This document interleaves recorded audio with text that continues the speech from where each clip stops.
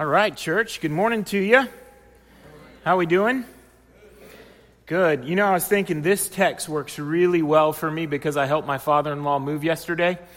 And so hands are drooping, knees are weak. I'm 36 now, and so I'm on the other side of old now. And everything gets a little bit harder, I hear, and I feel, and I know. And so this passage acknowledges some of that reality in our lives, in our spiritual journeys. And I want us to ask this question of ourselves, and then I'm going to say a prayer for us in our time together. But I want to ask this question: grace right now. Do you know it? Do you feel it? Have you been aware of that today? You've been training for that. How's God at work in your running? Let me ask Him for His help. Father, I pray that in my weakness, there would be a demonstration of your Spirit's power. That God, in my inadequacy, you would show your complete and perfect adequacy. God, that today you would infuse in our hearts and lives your strength. And that, God, we would realize both that we are in the race, but also, Lord, you're helping us run it. And we would not forget that. And so, Lord, where we are weak, where we are in need of your mercy, where we feel that we can't keep going, Lord, I pray that you would help us. Pray that you would help us. In Jesus' name, the church says, Amen. I was reading this commentary, and there was an article written out of the Boston Globe some years ago in relation to the Boston Marathon. A man by the name of Art Carey wrote this. He said, "By now, the rigors of having run nearly 20 miles are beginning to tell. My stride is shortened, my legs are tight, my breathing is shallow and fast. My joints are becoming raw and worn. My neck aches from all the jolts that have ricocheted up my spine. $50 blisters sting the soles of my feet. I'm beginning to feel queasy and lightheaded. I want to stop running. I've hit the wall. Now, the real battle begins. Up the first of many long inclines, I start to climb. 1, 2, 1, 2, 1, 2. Right, left, right, left, right, left. I keep watching my feet move one after the other, hypnotized by the rhythm, the passage of the asphalt below.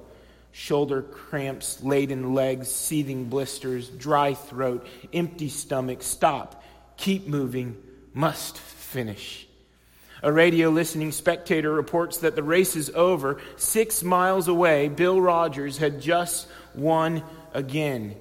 His ordeal is done, but the most intense of my own is just about to begin. Heartbreak Hill. The last, the longest, and the steepest, a half-mile struggle against gravity designed to finish off the faint and the faltering. Hundreds of people stand along the hill watching the runners speed on to Boston. Slowly, ever so slowly, the grade begins to level out. The last 4 miles are seemingly endless. Some runners, their eyes riveted catatonically to the ground, trudge alone in their bare feet, holding in their hands the shoes that have blistered and bloodied their feet. Others team up to help each other, limping along, arm in arm, like maimed and battle-weary soldiers returning from the front. Finally, the distinctive profile of the Prudential building looms on the horizon. I begin to step up my pace, faster, faster, smoother, smoother, suppress the pain, finish up strong, careful, not too fast, don't cramp. I can see the yellow stripe 50 yards ahead. I run faster, pumping my arms, pushing off my toes, defying clutching leg cramps to mount a glorious last gasp kick. 40 yards, 30 yards, 20 yards, cheers, clapping, 10 yards, finish line, an explosion of euphoria. I'm clocked in at 2 hours, 50 minutes, and 49 seconds. My place, 1,176. I find the figures difficult to believe, but if they're accurate, then I've just run the best marathon of my life. While times and places are important, and the breaking of a personal record is thrilling, especially as you grow older, the real joy of the Boston Marathon is just finishing, doing what you have set out to do. You know, we all look at life today and we look what's ahead, and for all of us, there's nobody in the room exempt from this. There's much ahead. Much to be exhausted by, much to grow weary in, much to be faint-hearted with. But God comes today with an infusion of life. An infusion of the life of Christ. Do you know that as we run the race, the thing that God is most concerned about is that the race that we run bears the nail-pierced markings of Christ's hands. That's what He wants. He wants us to run the race in such a way that people see Jesus lifted high. And it doesn't matter how you run the race as far as how fast or how long or how many breaks you might need to take, but that you finish it. Like the Apostle Paul said, as he wrote Timothy, the final chapter of what he would write, that he had run the race well, that he'd finished. He was faithful. He didn't talk about the churches he planted. He didn't talk about the people he led to Christ. He didn't talk about the many places that he went to visit. He talked about finishing the race, doing what he set out to do. And my prayer, friends, is that we would finish the race, that we would run it well. And as we look at this in the context of Hebrews, we see that there's this great cloud of witnesses, these spectators who have already run the race and who have finished the race well. And they're the ones standing alongside, clapping and cheering and telling the walkers to jog and telling the runners to sprint and say, keep going, it's all worth it. I've been there, I've done that. Would you run that race with them? Would you run that race alongside of Jesus, who is the author and perfecter of our faith? So I've got 3 points in this sermon today. There is 3 divisions that I want to draw your attention to. Number 1 is that there's this encouragement that takes place first off. In verses 12 and 13, you see the encouragement that the author of Hebrews wants his church to know in the middle of running the race. The encouragement is really important. And then there's in holiness that the author wants to see developed within the runners. Holiness is an important part of running the race in the Christian journey. That you'll see in verse 14 and the first part of 15. And you'll see that there's also a repentance that the church is admonished to walk in. That there would be change that would take place in the hearts and lives of the believers with whom he is writing to. And that's at the second part of 15 into verse 17. And so we'll start with the encouragement. Therefore, lift your drooping hands and strengthen your weak knees and make straight paths for your feet, so that what is lame may not be put out of joint, but rather healed. It'd be helpful for us to get a glimpse of the context of the church in Hebrews as the author is writing to them. They are weary. They are battle-worn. They are exhausted. Their faith is costly. It is a constant grind for them to live out the faith each and every day. And that grind is something that they feel because the community around them is by and large rejecting them. They're feeling isolated. And it's really easy for them to say, you know what, I may as well just give up right now. I can't make anybody happy around me. This thing is costing more than it might feel like it's worth. How do I keep moving forward? And the author of Hebrews is reminding them to look to Jesus, the author and perfecter of their faith. He's the pace setter. He's the one that shows us how to run, how fast to run, how to, when we're weary, take a breath and expectantly get our hearts beating back again. And they're needing that infusion here, and the author knows it. In fact, many believe that this is a quotation from Isaiah 35, a verse they would be very familiar with, that they would strengthen their knees and that their hands would be lifted up. You know, when your hands droop to your sides, you've stopped running. But the author says, no, keep going. And what is God doing in the life of the church? What's God doing in our lives right now? As you look back to Hebrews chapter 12, verse 7, we see that it is for discipline that you endure. God is treating you as sons. For what son is there whom his father does not discipline? Pastor Josiah last week did a great job in sharing with us the importance of what it means to be authentic sons and daughters of God. Authentic children of God. That we would know beyond a shadow of the doubt when we receive the hardships of life that those hardships are God-given even. And that God gives those hardships not to crush us, but to break us down and to build us up. Part of the purpose of discipline is that the church would be broken down and built back up again, because it's so easy to look to the world to receive value and dignity and worth. And that's what God desires to crush. And where we look for those things, God so chooses to crush those things so that we might look to Him so that we could be properly built back up again. And that is what the church needed. Their focus steadfast on Jesus Christ, the author and perfecter of their faith, who for the joy set before Him endured the cross, despising the sin and the shame, and is seated at the right hand of God. You look at the life of Jesus and you know it was filled with difficulty. You look at the life of Jesus and you know it was filled with hardships. But you look at the life of Jesus and you see an endurance, and you see a blood-bought picture of grace that's given for us, those who are weak. And that blood-bought picture is one that the author wants us to see. The Apostle Paul says that we were dead in sin. That we were dead in sin. And then in Romans 5:8 he says, "For while we were yet sinners, Christ died." There was nothing that took us out of that deadness until Christ came.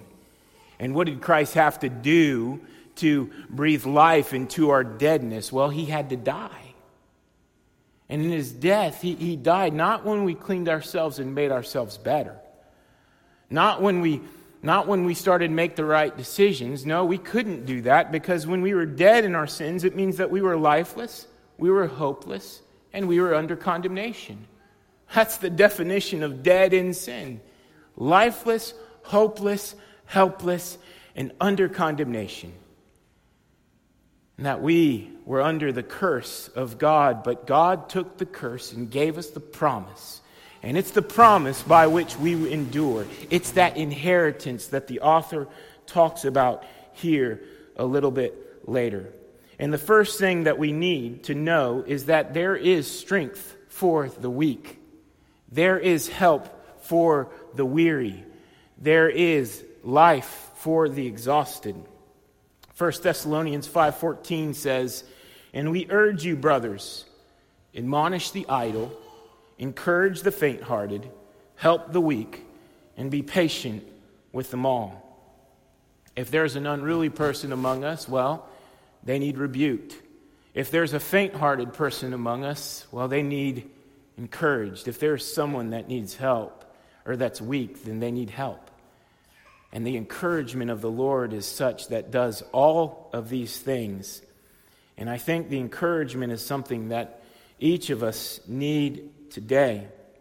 Oftentimes when my child is undisciplined, or when my child is unruly, they can be unruly because they need help. They're not unruly because they're trying to be a problem. They're not unruly because they're trying to make mom and dad angry, because the only way that they know they can get help is if they make a fuss. And so sometimes when they make a fuss, in their unruliness, I might rebuke them, when really what they need is me to listen to them and help them and encourage them. So that way I could see that unruliness is because they can't do something. And so mom and dad have to get down on their level and listen to them so that they can be encouraged or they could be helped. And sometimes they're unruly just because they're just unruly. And so they need rebuked and a spanking, by the way. Did I get an amen on that? And that's the discipline that a loving father is willing to give. The discipline that's necessary to see our children walk in the nurture and admonition of the Lord. You can encourage in 3 ways, and I want to draw your attention to those 3 ways. Again, encouragement in our words. Some people are weak and they're weary, but words will go a long way for them. There are words of affirmation. If you take the 5 love languages, there are words of affirmation type people that, man, those words just carry weight and immediately infuse life into their exhaustion.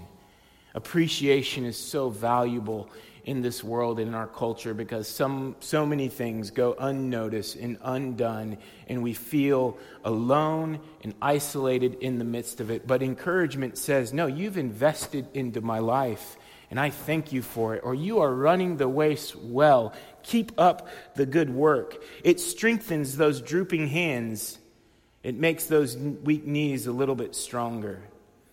I remember I ran a 5K one time, and it was my first 5K that I ran. And I did a little bit of training for it, kind of. And I ran it with a friend, and the friend who was running the 5K really is like running half marathons and 10Ks and things like that and does really good. But they found it appropriate to run this race with me. And part of their purpose in running the race with me was to be an encouragement to me. They encouraged me with their presence. And in that encouragement, it was to keep pace with me, but also cause me to pick up the pace a little bit, right? And so it was a hard race to run, but I did what I thought I could not, and I wouldn't have done it unless they were alongside of me. And that's the way life is. We need those people alongside of us who, with their presence, just help us run a little bit faster, just help us do a little bit more than we thought we would be able to do. Those people who would challenge us, who will get in our face and tell us that this is important, who will look into our lives and see when we're not doing the things that matter, and say you're going to suffer for those things, and they're willing to be there to tell us those things, and then they're also willing to be there to help us with those things.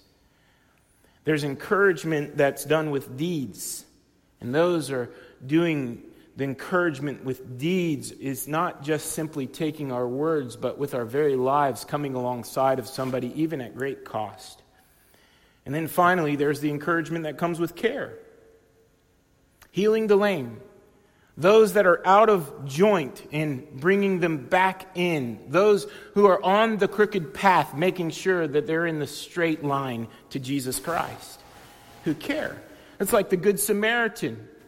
You had the man who was left for dead on the side of the road, and the pastor and the priest walked by him, but the Good Samaritan, who had no reason to be with a Jew at that time, well, he crossed the racial and economic and social barriers of his day in order to, with great care and concern, bind up the wounds of this broken man who would have died without him, and with great cost set him up in a hotel and a place where he could get care. He went down to his level to serve him. This is the encouragement that the Scriptures give us. This is the people that God has called us to be as the church. Encouragement says that there is a better day coming. Do you hear that? There's a better day coming. That's what encouragement says. And encouragement says that I believe it by faith in Jesus Christ, and I am going to allow the faith that God has given me, if it's strong, to help the weak. And those who have faith that's weak, look to the strong and know that the only reason their faith is strong isn't because of them, but the rock-solid object, Jesus Christ, and the power of his Holy Spirit that strengthened it. Because we know that those who are strong in faith can easily be weak, and those who are weak in faith can easily be strong. Hebrews 10:24 and 25 says, "Let us consider how to stir up one another towards love and good works, not neglecting to meet together, as is the habit of some, but encouraging one another, all the more as you see the day drawing near." When faith got difficult for that church, it was easy to say, let's not meet together, because people might notice us. And if people notice us, then we could get hurt. If people notice us, then we could be ostracized. Well, the author of Hebrews says, no, go against the grain. Meet together. Come together to worship the Lord, because there's a better day coming. There's a day drawing near that Jesus is going to bring about his fullness and redemption.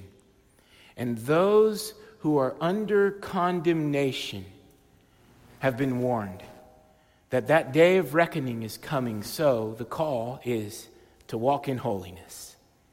The church is called to walk in holiness. It's part of running the race. You can't run the race if you're not willing to walk in holiness. There's no such thing as starting the race and not finishing it in the Christian life. There's no such thing. The starting gun has been fired. The race is going. And the important part is that we finish out what we've set to do.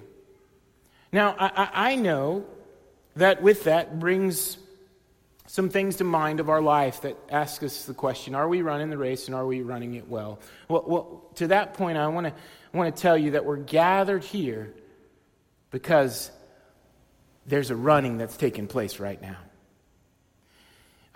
We're gathered here because we understand that there's a weariness and an exhaustion that's there and that we need the help of God. There's no one that's able to finish the race that said, wow, look at me, I was amazing, I did it well. I ran it really well. I mean, I trained for it, I worked hard for it in and of my own strength. I did it. No one's going to be able to say that. Because running the race is by the power of the Holy Spirit who brings endurance. And the holiness of God that we sang about earlier in our worship service tells us that we are called to be holy as He is holy. And why is God concerned about the holiness of the people who are running the race? Because if that holiness is not there, Satan will take us out. And so we have to run the race in holiness, asking God to bring it to bear in our lives. And that means that we have peace with everyone. Say that with me. Peace with everyone. Now, the peace with everyone happens to be out of our control, doesn't it? We tend to think that peace is meaning that I'm not hostile towards someone else and they're not hostile towards me, but the peace that the author of Hebrews is talking about is a shalom in the heart. What needs to be in the lives of the church is that there is a complete harmony in Jesus Christ. And there could be differences. There can even be even be divisions among us, but there is a harmony that happens that comes about with a holiness. And that harmony is so important, and that's needed to be guarded. That shalom in our heart. Paul says, strive for peace with everyone. Actually, that's the author of Hebrews. Paul says, if possible, so far as it depends on you, live peaceably with all. Now, this doesn't mean that we're just a people pleaser and we try to make everybody happy. No, this means that which needs to be reconciled by the blood of Christ is that which we pass into. That's what we're willing to walk into. That if you know in your own families where there is not peace, it makes family really hard. And the same is true of the church. If we're not at peace with one another, then there's room for the works of the devil to come in and bring division. And so as far as it depends upon you, not as far as it depends upon them, as far as it depends upon you, see that there's a shalom in your heart. And that unresolved conflict is brought to the Lord first, and then to your brother or sister or those who need peace. There's also, with this holiness, the author says, without this holiness, there will not be a visible demonstration of the Lord's power in your life. An unholy person, or a person who walks in unholiness, even if they confess Jesus Christ, it shows that there is a needing of a demonstration of God's power in their life. And listen to me, again, this is something that we should not look at our lives and say, oh, I am such a bad person, and I'm not showing the holiness of God. No, it's not meant to say that I'm strong. It's meant to say in desperation that I need God's help so that that power would come and that holiness would show God's power in our lives. You think of holiness as you look at people around you, and oftentimes the focus of the people around you as in a holy life isn't really holiness. The focus of the people around you in a life of holiness is Christ. And if Christ is the one that looks to, there will be His holiness that's brought into our lives. You'll see Jesus. People don't look at a person that walks in righteousness as a righteous person. People see past you and the way that you live to who Christ is and says that person's different. And when we can see that that person's different in looking to the Lord, they begin to see, well, I can be like them. If they can do it, I can do it. And then they start to ask the questions, how are you doing it? And my prayer is that you would answer that question. Oh, not giving them a laundry list of chores that you've done to become a better person, but that you would give them the person and work of Jesus Christ, the one that you look to make you holy as He is holy. And so that holiness is so important so that the world would look past you and see Jesus Christ.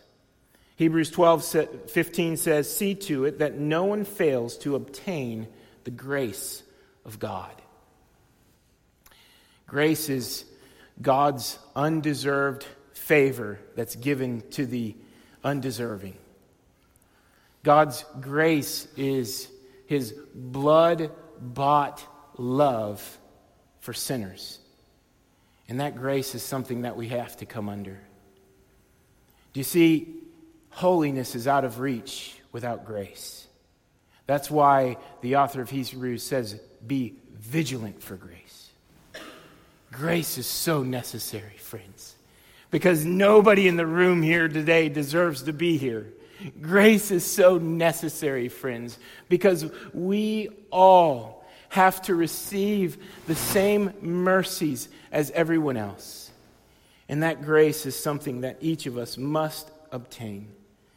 And as we are vigilant, looking to see that no one fails to obtain that grace, it calls us to respond in this world with the sweetness of grace, a graciousness that's unlike anything else that this world has to offer.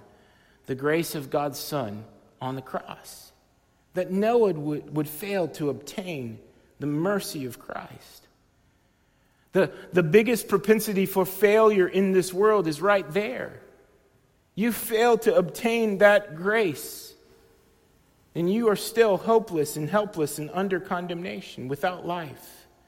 But that grace given is the blood-bought merit of Jesus Christ, the works of Christ, for the works that you could not accomplish and that you could not do.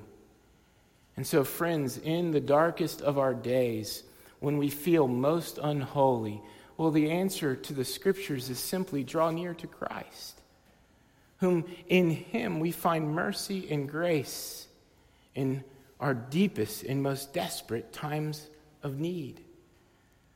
So there's no one here that's exempt from needing grace, but there's no one here that would be exempt from not receiving it.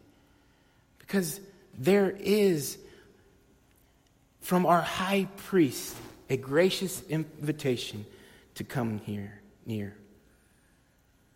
Have you been set free or set on fire from the grace of God?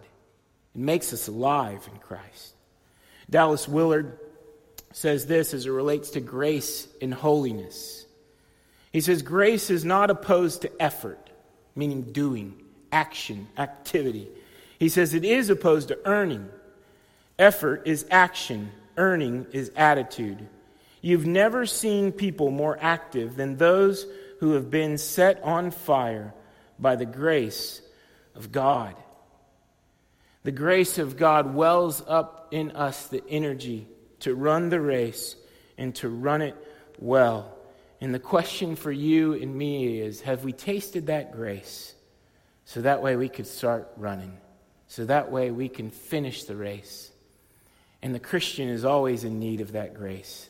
The grace of God doesn't just save us, it also sanctifies us. It also brings us into the conformity of the image of God's Son, Jesus Christ. Now there's an example here that we're brought to in the final point of repentance. Repentance, not like Esau. We were shown faith in the hall of the faithful. We see these people who have walked the path that now we are walking that are good examples of faithfulness. Abraham, Rahab, Sarah, David, Moses. The list goes on and on. But here you have a single solitary example of the faithless. One who did not demonstrate repentance, one who did not run the race well. And the verse says in Hebrews 12:15 that no root of bitterness springs up and causes trouble, and by it many become defiled. You see the phrase here, the root of bitterness. Oftentimes when we see the root of bitterness, we think of the root of bitterness. Maybe somebody has bitterness in their life towards another person. That's the fruit of bitterness. Well, the root of bitterness goes deeper than that. The root of bitterness goes down into the heart and asks a deeper questions. Instead of the question, do you have peace with everyone? It asks the question, do you have peace with God? Because if you don't have peace with God, you're not going to have peace around you.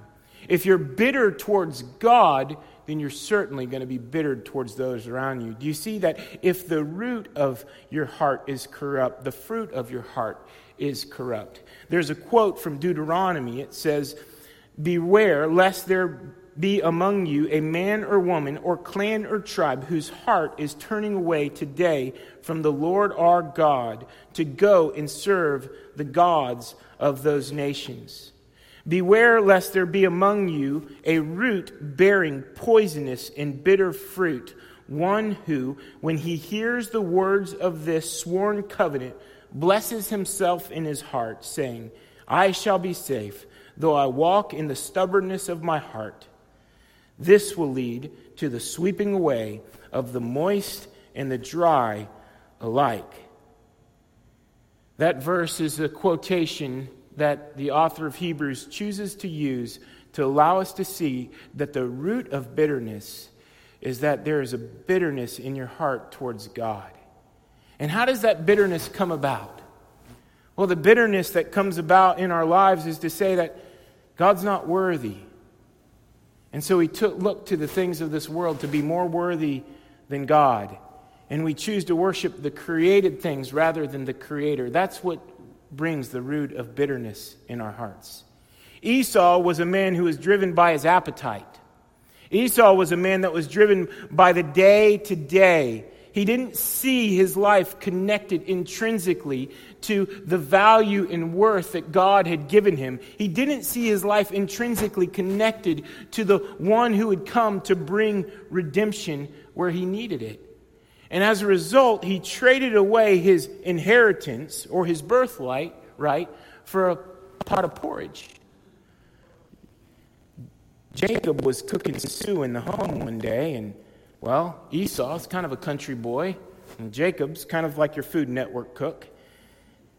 And he comes in and he smells the stew. And he says, give me some of that stew. And Jacob says, well, I'll give you the stew for your birthright. And he says in his hunger, and maybe even at the point of the death, he says, what good is my birthright if I'm hungry and need to live? And so he counted his life more valuable than the blessing and the favor of God, and he traded away his birthright for a single meal.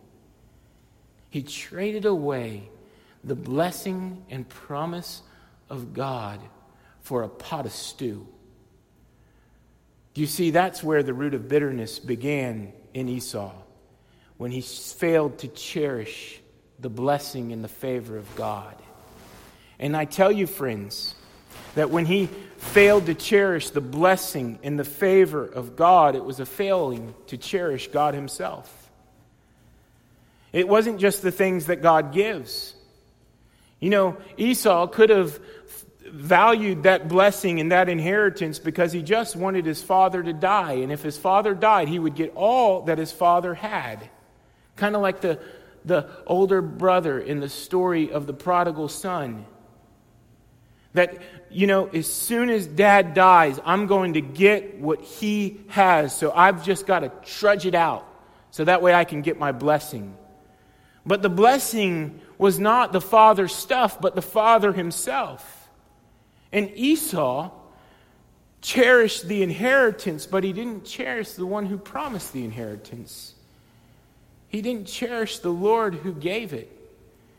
And so he regretted that day. It says here that he regretted that day, and he longed with, it says at the end of verse 17, for you know that afterward, when he desired to inherit the blessing, he was rejected, for he found no chance to repent, though he sought it with tears. Now, does that mean that Esau wanted to repent, but he could not? Think about that for a moment. Does that mean that Esau sought to change, but he couldn't change? I don't believe that to be true, and I don't think the Bible tells us that that was true. I think the Bible is telling us with Esau's seeking to repent but could not, is that Esau regretted the fact that he traded away his birthright because he didn't receive the blessing. And he didn't want the God who gave him the blessing, but he just wanted the blessing. And if you want the blessing without the blesser, there's no blessing. There's nothing at the end of the day that will satisfy that deep hunger. And so he traded away to satisfy his hunger in a moment the open arms of God, who is willing to bless those who will truly come to repentance. And that's what repentance is. Repentance is saying, I have failed to love the one from whom all blessings flow. I have failed to love the one who is most lovable. And I have sought from God the things that he can give rather than God himself. And so the warning here is a warning that may we be a people that walks in repentance.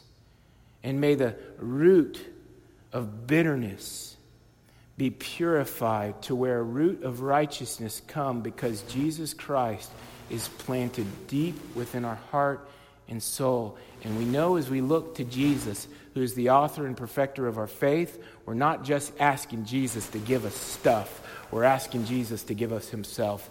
And that is who he freely gives us, himself.